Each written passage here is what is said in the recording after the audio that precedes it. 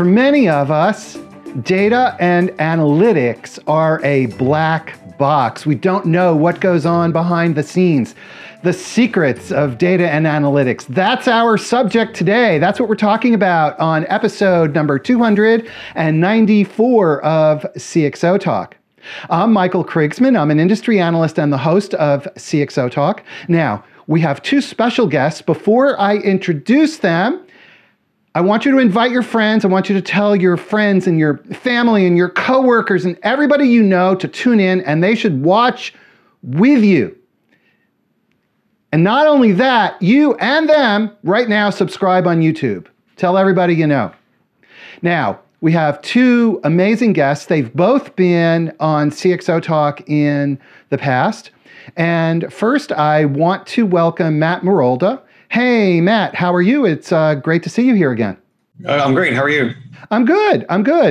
So Matt, you're in Boston today, and tell us a little bit about what you're working on. Sure. My sort of life in data and analytics has gone on for many years, covering many different areas, everything from analyzing publicly traded companies, but that was a long time ago, much more recently in professional sports, in the world of Moneyball, people have come to call it, and then even more recently over the last 5 to 7 years in media entertainment and applying these kinds of techniques to large-scale movies and television shows. Fantastic. And our second guest is, again, no stranger to CXOTalk, coming to us from the wilds of Europe, someplace in Europe. Anthony Scriffignano, how are you? Hello, Michael. It's great to be with you again. Thanks very much. So, Anthony, tell us about, I feel like this is like Jeopardy or some game show. Tell us about what you do. So I'm the chief data scientist at Dun Bradstreet, and I am responsible for innovation around advanced data science topics. I also work with regulators around the world as the world of regulating data is changing itself. And I get to work with some of our more sophisticated customers on some of their more sophisticated problems. And to Matt's point about where I started out doing physics for cranes, construction cranes, and offshore oil rigs and nuclear power plants and all kinds of weird things. And here I sit. So I think the journey that takes us to where we are is often one that would surprise us. Well, you know, the thing that I find very interesting right now is how you're both involved with very large data sets, but from completely different industries. Matt's working in entertainment, media, and Anthony, you're in financial services. And I think that for this show, the conversation between the two of you, contrasting the type of work that you do or the problems that you work on, will be most fascinating. So Matt, maybe I'll ask you first to talk about the kinds of problems or the business problems that you have been applying data sets to and solving for. Sure. Happy to do it. So, we live in this sort of unusual place where we have these very large binary outcomes, meaning we have a movie that we're going to release, say a Godzilla or a Kong, movies of that kind of scale. And there's only really one world we can live in, which is the world where that movie's released, which means we can't run tests. We can't do a lot of things a lot of people in data science would like to be able to do, where you have controls. And so we can do that within the campaign and within very small windows, but it's very hard to, over long periods of time, sort of iterate and adjust. So we're in this situation where we have to, really work to thread the needle and, learn as much as we can, as quickly as we can in these also ambiguous environments where the correlation to the data we have isn't perfect to the outcome, right? So we don't have these really direct correlations. We have to operate in these ambiguous environments that force us to look at all different kinds of data and pull it from lots of different places. So for you, it's about understanding, correct me if I'm wrong, understanding essentially buyer behavior and the linkage, trying to drive linkages between what happens in a movie, for example, and the way that people consume that movie. Is that correct? Yeah, no, you've got it right. And I'll just real quickly sort of highlight it for you. We're very audience driven, meaning we need to understand audiences and people at a very specific level. And that starts all the way at the beginning. Is there an audience for this movie or TV show? Does that audience have enough scale to support the budget we might have for it? Those kinds of questions.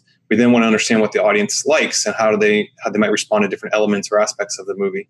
And then ultimately, when you get close to marketing, this is where it really kind of escalates. We want to understand, how do we reach that audience? How do we persuade them? What creative materials, meaning the trailers or the ads or the TV spots, we can show them? How are they going to impact and affect their ability to at least have some kind of desire to watch the movie? And we're just trying to dial it up. We're just trying to shift the odds to make it more likely to do. We can't guarantee an outcome, but we're working on that. So it's all very much at the individual level. Okay, fantastic.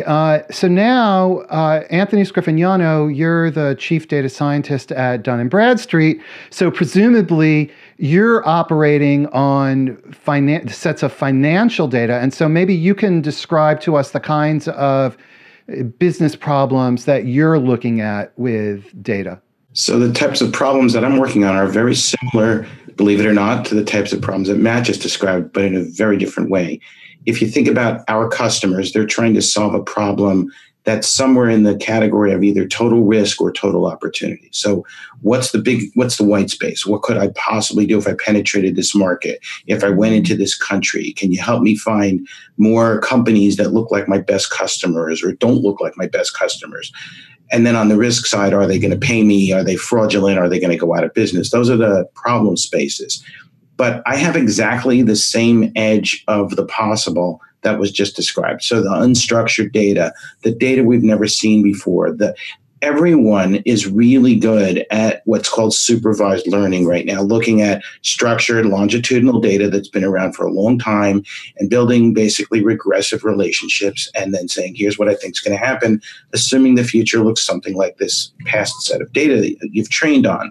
The problem is the future doesn't look like that set of data. The future is ambiguous. The data in the future has never been seen before. Now, recently, some of it you can't use because of different regulations. So you have to unlearn things. So the problems of understanding things we've never looked at before in ways that are changing while we're looking at them are the same. This tale of two cities that we're telling, it's really the same set of problems. It's just a different use case at the end. So how can we dive into these comparisons? So Matt, as you're hearing Anthony talk, are the fundamental nature of the problems resonating with you in the same way as he's describing? For sure. I think certainly the outcomes we're both managing to are very different, but the approach, the path feels very similar. We similarly are dealing a lot with unstructured, ambiguous data, right? And I think, and I get Anthony sounds like he's taking a slightly more, intellectual bent on it. Ours is a little craven, which is actually, I'm sitting here listening to you describe your problem, and I'm thinking that is so cool. Like I'd love to have a problem like that. There is something that we work on that I call it a black cat problem, where you're looking for something that may not be there in a place that's inherently hard to look. So in our case, think about fraud or think about maybe some other type of bad behavior, malfeasance. If you try to model your way out of finding things like that by looking at all the previous bad stuff, the best bad guys, when they know they're being watched, they change their behavior. So you'll model how the best ones are no longer behaving. In your case, you're trying to chase the next big thing, but the next big thing doesn't look like the last big thing. That's why it's a big thing. So you have your own black cat problems. And I really do think we are going to separate schools together. I think we are solving very similar problems. For sure. Absolutely. No, I think you're right. I think one thing I'd be interested in your perspective on, an area that we've, and again, the craven aspect of what we're doing is we're looking for competitive advantages to make more money, right? That's fundamentally what we're trying to do. And when we are looking for those advantages, we're finding them in places, like you said, in these dark rooms. And, I think at first we had a match, then we got to a candle. And now I think we're having some kind of lantern. And our lantern has been through unstructured data, right? So being able to find unstructured data. And I'd be interested in how you've addressed this problem. But, we've been in a situation where we don't generate a lot of data ourselves, right? We're not a first-party data company. We, our products go out to the market through different channels, right? Whether it's exhibitors like movie theaters, or whether it's an online or over-the-top player like an Apple or even a Netflix. So we don't get a lot of data back. So we have to work within that space. How have you found similar things, or how does Dun Bradstreet, which is a data company, kind of fundamentally approach those problems? Ironically, we actually create a lot of data. We create much more data than we curate. So there's a misperception that We just go out and collect data from all over the place and we bring it together and sell it to people. Nothing could be further from the truth. Most companies in the world, more than 2/3 of companies in the world, are private. And private means they don't have to tell anybody anything. So we do have to do exactly what you're talking about, but in a different way. There's an interesting problem that while you're trying to find that next big thing, you had a much better way of describing it, but that big opportunity, so is everybody else. And they have smart data scientists too, and they can look at a lot of the same data you can. And so the trick is to not try to outsmart them. You're never going to be the smartest guy in the room. Sorry, none of us ever are. There's always, you might be the smartest person in the room about one thing, but there's billions of things. So the trick is to use what you can see that you know they can't see, or to use it in a way that has a competitive moat that even if they knew what you were doing, it would be very hard for them to replicate. You have, because of where you work and what you do, you have a catbird seat on certain types of data, maybe because of your professional relationships, who your customers are, maybe because you create that data by actually working in the community that you're working. Nobody else can see that. So that's your edge. But at the same time, you have to be just as fast as them and just as agile as them and just as good at them and using all that other data. So you don't get to slow down on the sort of commodity side of it. You got to speed up on the innovative side of it and still get just as fast as everybody else on that commodity side. This is a really tricky dance. Yeah, you actually hit on something that we talk about all the time, which is it's a cheesy line, but I've used it for years now, which is we've always wanted to be an innovation factory, not a warehouse. You're just going to fall behind. It's funny that you say that. Everybody wants to be agile and they want to innovate. And when you stop and you say to them, well, what does innovate really mean to you? They roll their eyes. And I say, look, realizing you had a problem that you didn't realize you had, is that innovation? It sure is.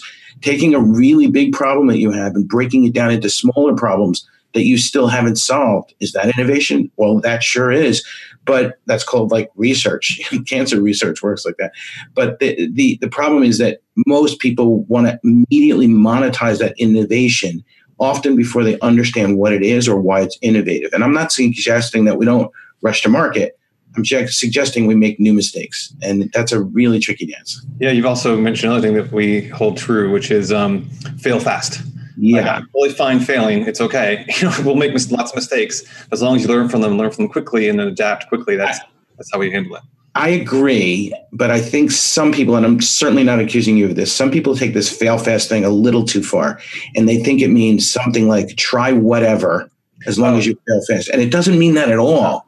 It means that you better be able to explain why you thought that was the right way to go, because we don't get to there's no do-overs. The time you spent failing fast, we lost the opportunity to go do the right thing. Correct. Yeah, absolutely. I think, our whole thing is these rifle shots, right? We're trying to take these very precise shots. Yeah. And, we don't always necessarily know, we don't even know our ammunition sometimes, right? And so, to your point, it's a very thoughtful process, and it's a very considered, but it is one where we don't want to linger on something there. I guess the other side of that equation is making sure that we don't become beholden to some idea just because we had it, right? We have to have a willingness to let it go. Yeah, that's a really tough thing to do. And especially in data and analytics, I think that this whole tools thing comes up a lot, where you have to hire people or bring on people that want to use the latest tools, that want to use the latest methods because they're cool and because they're fun.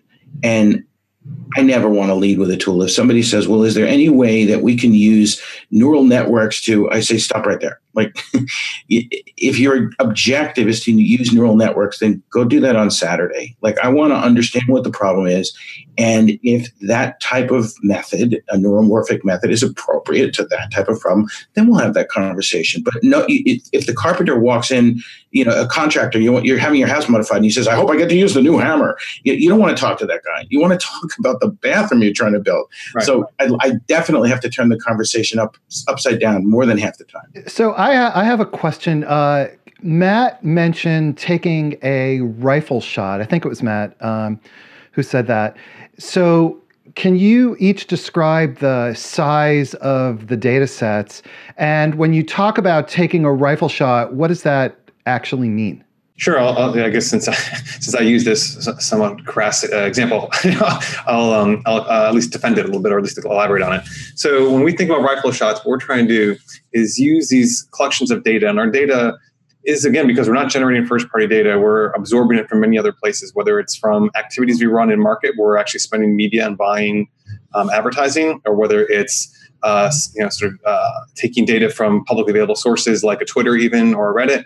And what we're trying to do is sift through that and use tools that help us to highlight the insight, right? So that's actually almost the language we use. We look for these insights, these things that'll tell us something. For example, men of a certain sort of interest, so shared interests, respond to a certain piece of creative, as we call it. So maybe a trailer or a 20-second TV spot or whatever it is, in a certain way.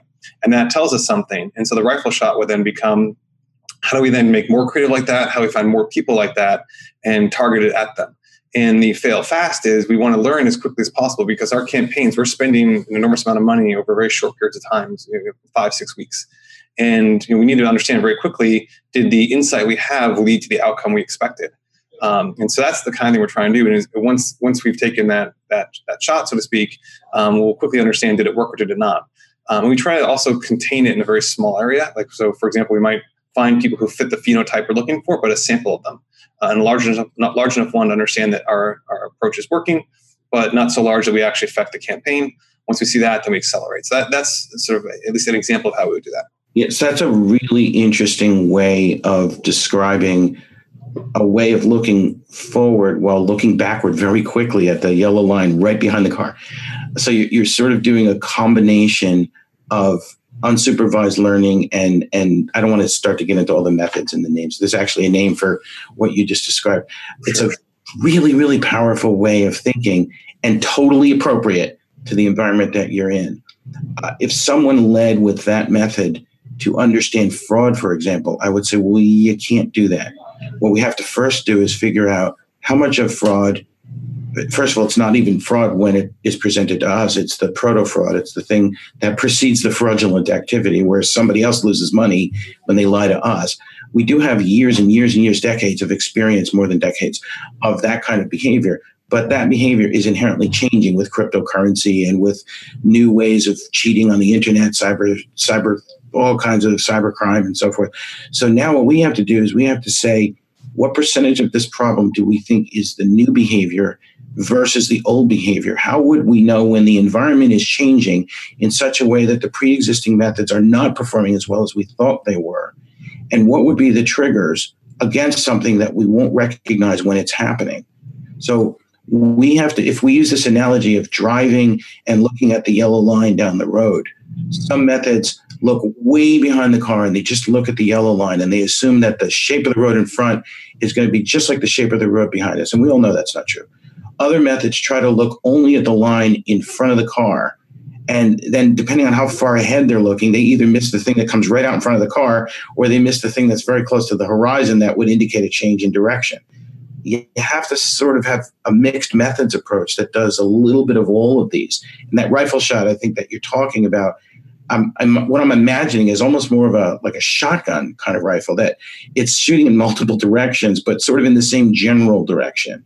And it's a very good analogy for, if you think of each of those pellets being a different method and a different analytical approach or a different type of curation, looking for different types of signals that may never have existed before, I could see that being super powerful. Let me ask you both two things. Number one, in relation to this, how large are the data sets on which you operate? And number two, how do you, given the size of these data sets, how do you figure out which is the right target to aim at? So let me take a shot at that. It's really hard to answer the question, how large are the data sets in this day and age? Do you answer that in terabytes or petabytes? Do you answer that in numbers of entities? Do you answer that in terms of the rate of change? I'll give it a shot in my world. So there's about 300 million businesses in our database. Just to give you a rough idea, there's about 27 million or so businesses in the United States. About half of those change in a year in some way in terms of identity. So we update this data from every country on earth except for North Korea and Cuba. We do it more than 10 million times a day. All of those different countries have different writing systems, different regulations. There's laws about what data can cross the border, what data must stay in the country, where you may fabricate products, where you may not. So we have to comply with all of that everywhere while those laws are changing. So if you think of hundreds of millions of entities, you've got several thousand times that, tens of thousands of times that pieces of data producing that end product. So we have to start to go into powers of 10 to get to this. The number of things you need to look at when you start looking at relationships on top of pieces of data, on top of entities, is in the order of 10 to the 24th in my world. Okay, so that much data, like a big lot amount of data. Okay, how about Matt? How about you? Wait, we were geeking out on data. I want to hear how big his world is. I'm gonna sidestep that. So it's interesting you say that. So there's two ways we look at it. One is, the data is everywhere, right? Data is our reaction in a movie theater, right? So there's data there, we just don't capture it very well or at all. There's data that's being discussed online. There's data ticket sales. And these things are enormous. We have a relatively small slice of that. I mean, still, I don't think we're 10 to the 24th, but we have an enormous scale. But I think one of the things that I was going to highlight from our point of view, because so much of what we do is from unstructured data, it's almost this odd concept. And I don't like using the sort of term create out of data, right? But what we're doing is taking all this unstructured data and turning it into more structured insights. Right. So, for example, if you take a pool and just make it simple, like take all of Twitter, which we have access to, we use all the time, we have on our servers. Just Twitter alone can generate enormous amounts of structured data for us. And it's almost infinite because depending on what angle we decide to go into that data and pull it out, we're going to have a whole new set of things we could be examining. We have many, many examples like that. So for us, it's as much about the pools of data and then drawing out from them these sort of new structured pieces. And because the data by its nature is unstructured, typically that enables us to almost infinitely create data on top of it. Michael, no matter what we do, we're not allowed to say big data anymore, but these V's of big data, the volume, the variety, the value, the velocity, the veracity, truthfulness, they always come up. Matt just talked about all of them, I think, except for truth, maybe. I don't know. Maybe you just assume it's all true. I can't do that in my world. But they never go away. Maybe it's not cool to talk about it anymore, but that never goes away. The value, I've got we've got tens of thousands of sources of data, and almost every day you have a conversation with somebody. Have I got a data set for you? And you just can't chase every single one of those leads, number one, because that's all you would do, and number two, because it takes you away from other things. So how do you vet that? How do you understand where you should be going in terms of expanding this circle while the things in the circle are so dynamic? You mentioned the Twitter data. That's a great example. And it's interesting. You refer to it as structured data.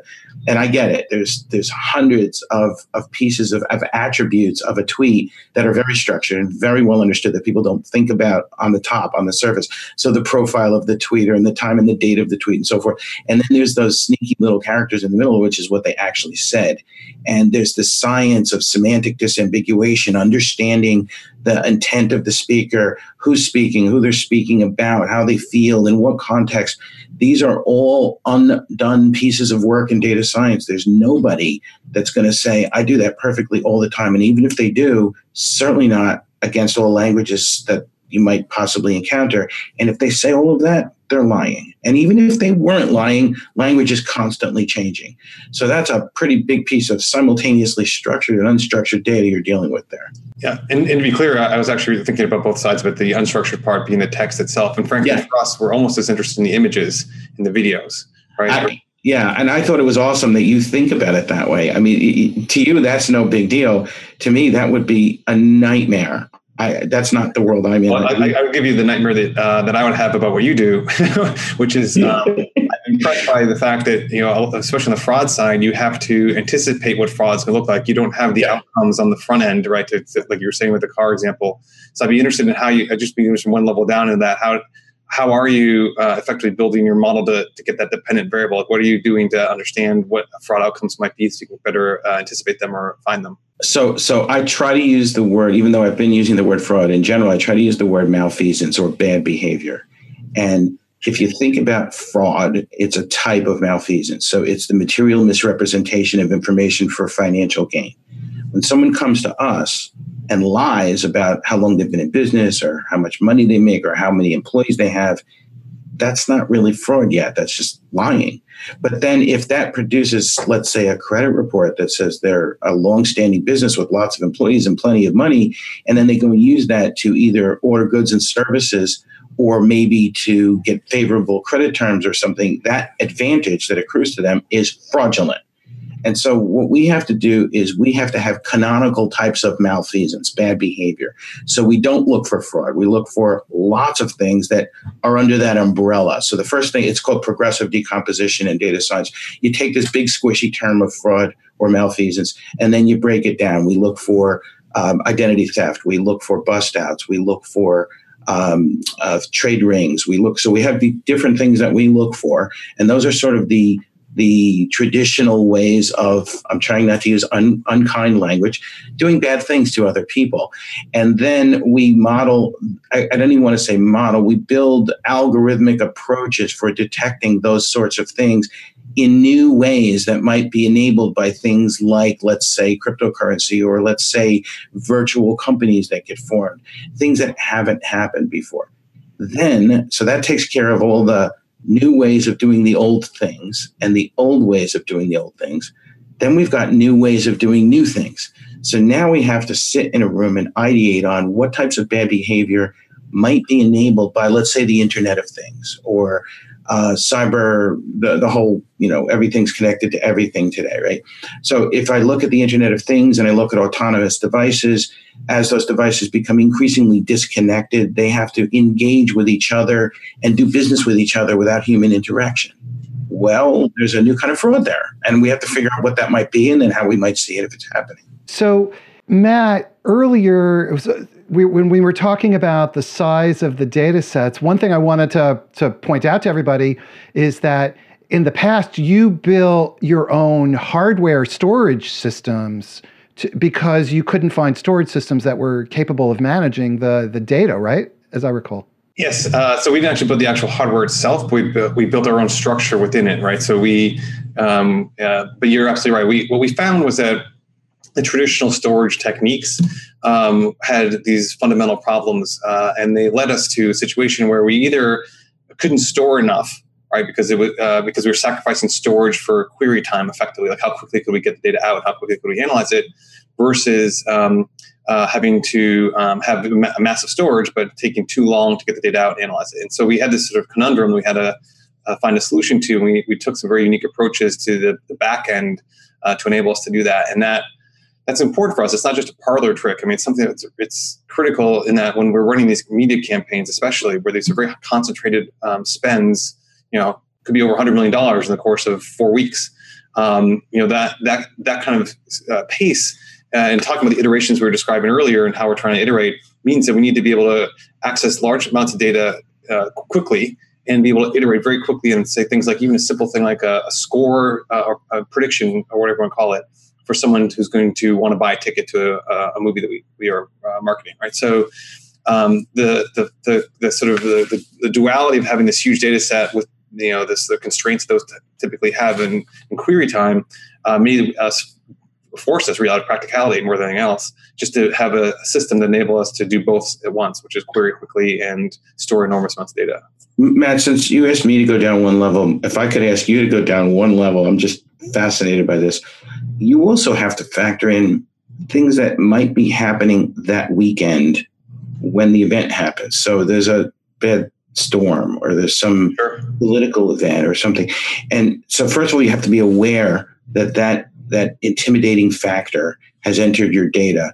And then you have to account for it in order to understand the difference between what you predicted and what happened, and how much of that is model variation and how much of that is the unintended impact of some other event. Could you give me an idea of how because we have that all the time. Yeah, I mean, so it's tricky, and you hit on something that happens to us all the time, and it's not just a necessary. I mean, weather is certainly an example that happens, but there are other things that have happened even more commonly, which are things in the world, whether it's a terrible act that is somehow similar to what might be happening in a movie, or whether it's a similar movie suddenly getting traction success the week or two before we didn't necessarily expect. There are lots of exogenous impacts. And what we try to understand as best we can, and it is hard, is what are these sort of trade-offs? And going back to that notion of audience, I've seen a lot of situations in these marketing scenarios and movies in particular where people get scared, like something like that happens. They know that there's going to be some problem that's on the horizon, and people can see those things sometimes, or at least often.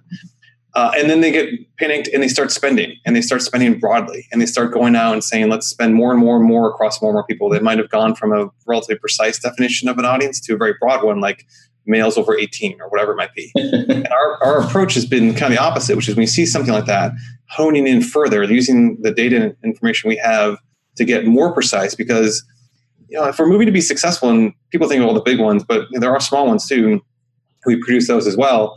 And for them to open up to $20 million on a weekend means you only need in the US, maybe 8 or so million people to actually take the action you want. And so it's a relatively small conversion rate, which is great.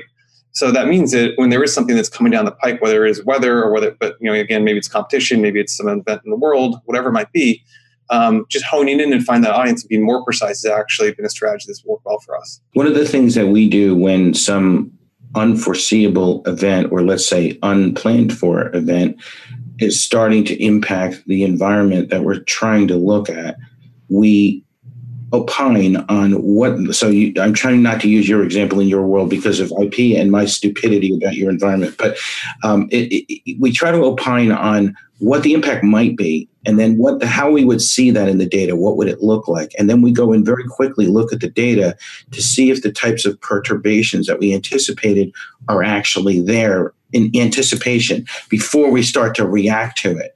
Do you do any of that sort of in the moment sort of stuff?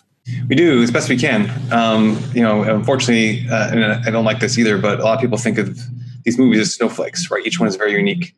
And there's an aspect of truth to that, but there's also things you can learn. And so as these pieces come in, we do try to adapt as quickly as possible.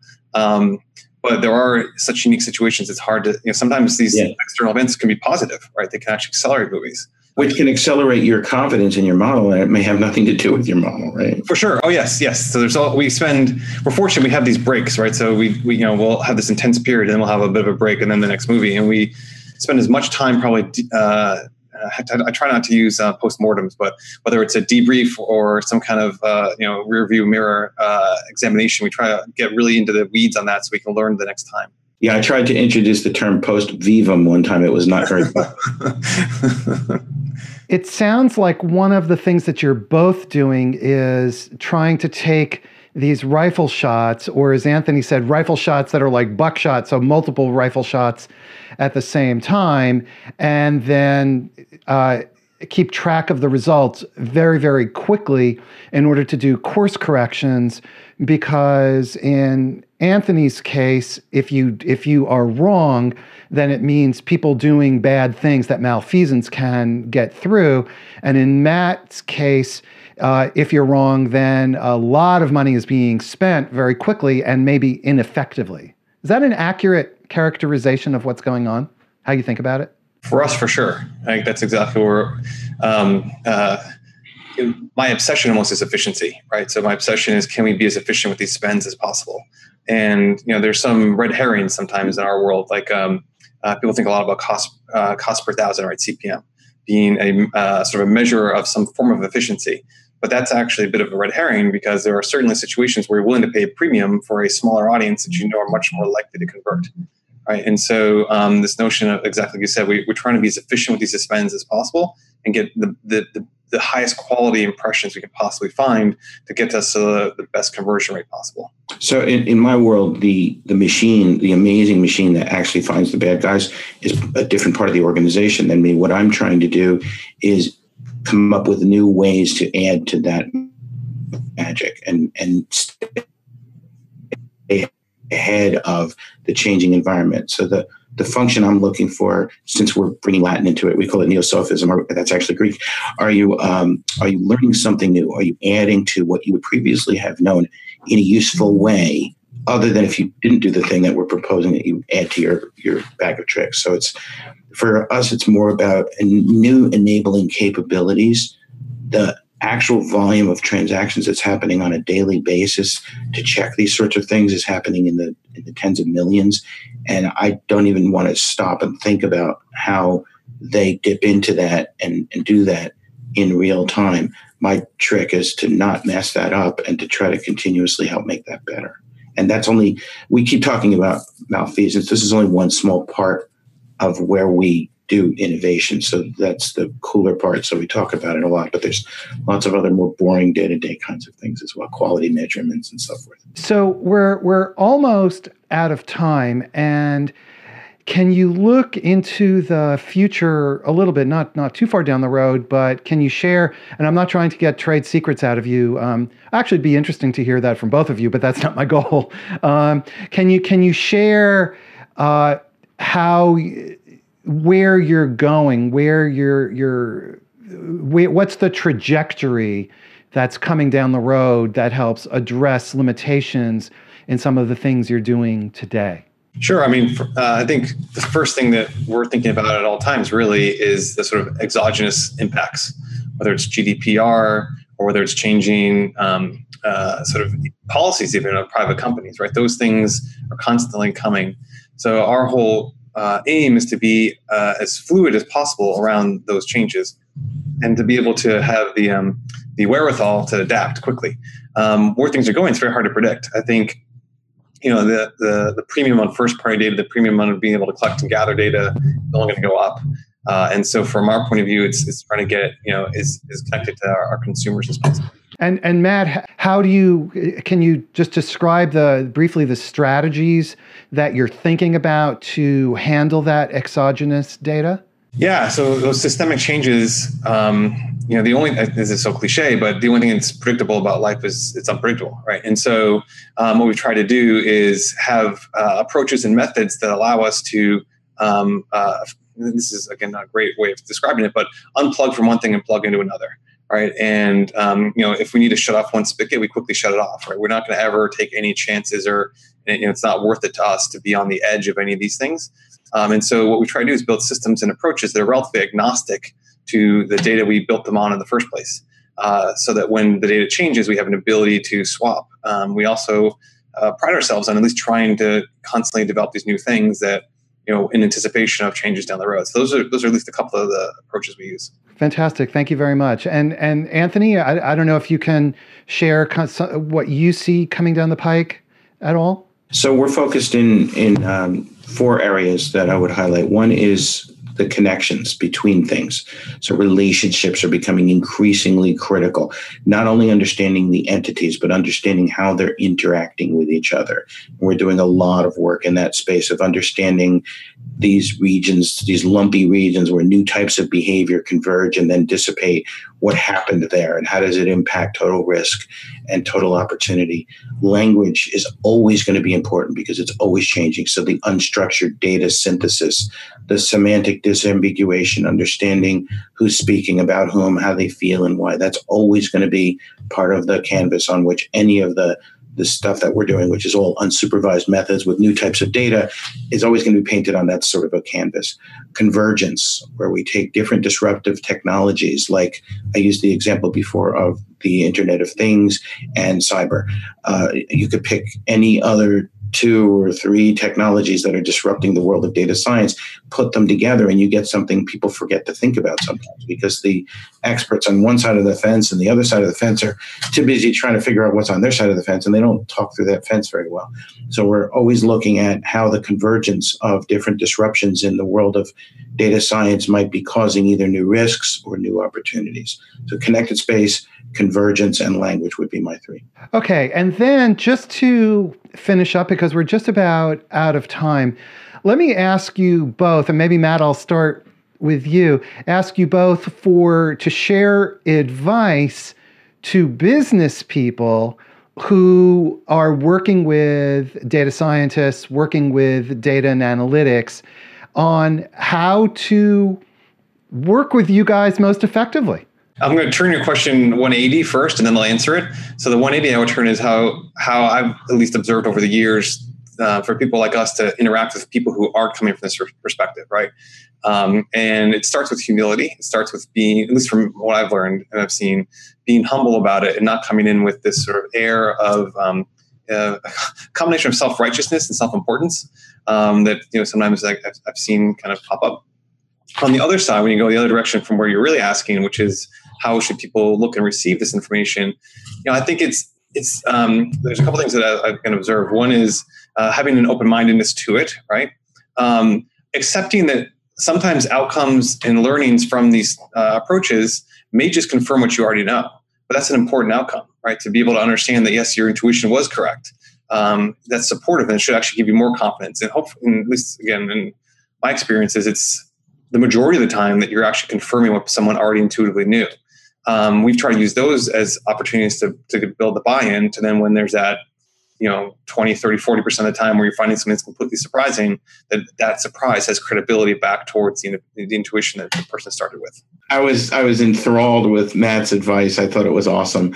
I would say three things. The first thing is I would say that when you're working with data and analytics folks, make the conversation about the problem or the question. Don't get distracted by the methods and the tools. That comes later. If you take really horribly articulated problem and really bad data and use beautiful visualization and amazing tools, it just looks more correct. You're putting lipstick on a pig. You've got to get the question right. You've got to get the problem right. And you've got to spend enough time making sure that you're doing that so that all of this work that you're doing is in the right direction. The second thing I would say is to make sure that when you're working with any group really, but particularly with this sort of a group, that this is something they're doing with you and not to you. So you've got to stay in that game and you've got to stay part of the evolution of the thinking and don't let them get all confusing with terminology and tools. And you've got to stay focused on what it really means and what the impact of that will be. So stay in the game. Don't just wait for the answer and like it or don't like it. The last one is I'm just going to echo what Matt said, humility. You've got to be very humble about your own capabilities, about your own ability to see the question or the problem, about how much of it can realistically be addressed, and really how you would know when all of your assumptions aren't really valid. Don't get all excited about how great it looks and how good you look in the mirror. Like, make sure that you understand the limitations of what you're doing and how you can always make it better going forward. Okay, I love it. Well, this has been a very fast 45 minutes, and I wish we could continue the conversation. But what an illuminating look into data analytics and opening that black box. I want to say a real thanks to Matt Marolda and to Anthony Scriffignano, and I hope you'll both come back and join us again another time. Love to. That'd be great. Thank you. Everybody, you've been watching episode number 294 of CXOTalk. Again, tell your friends and family. Don't forget to subscribe on YouTube, and we will see you soon. Bye-bye.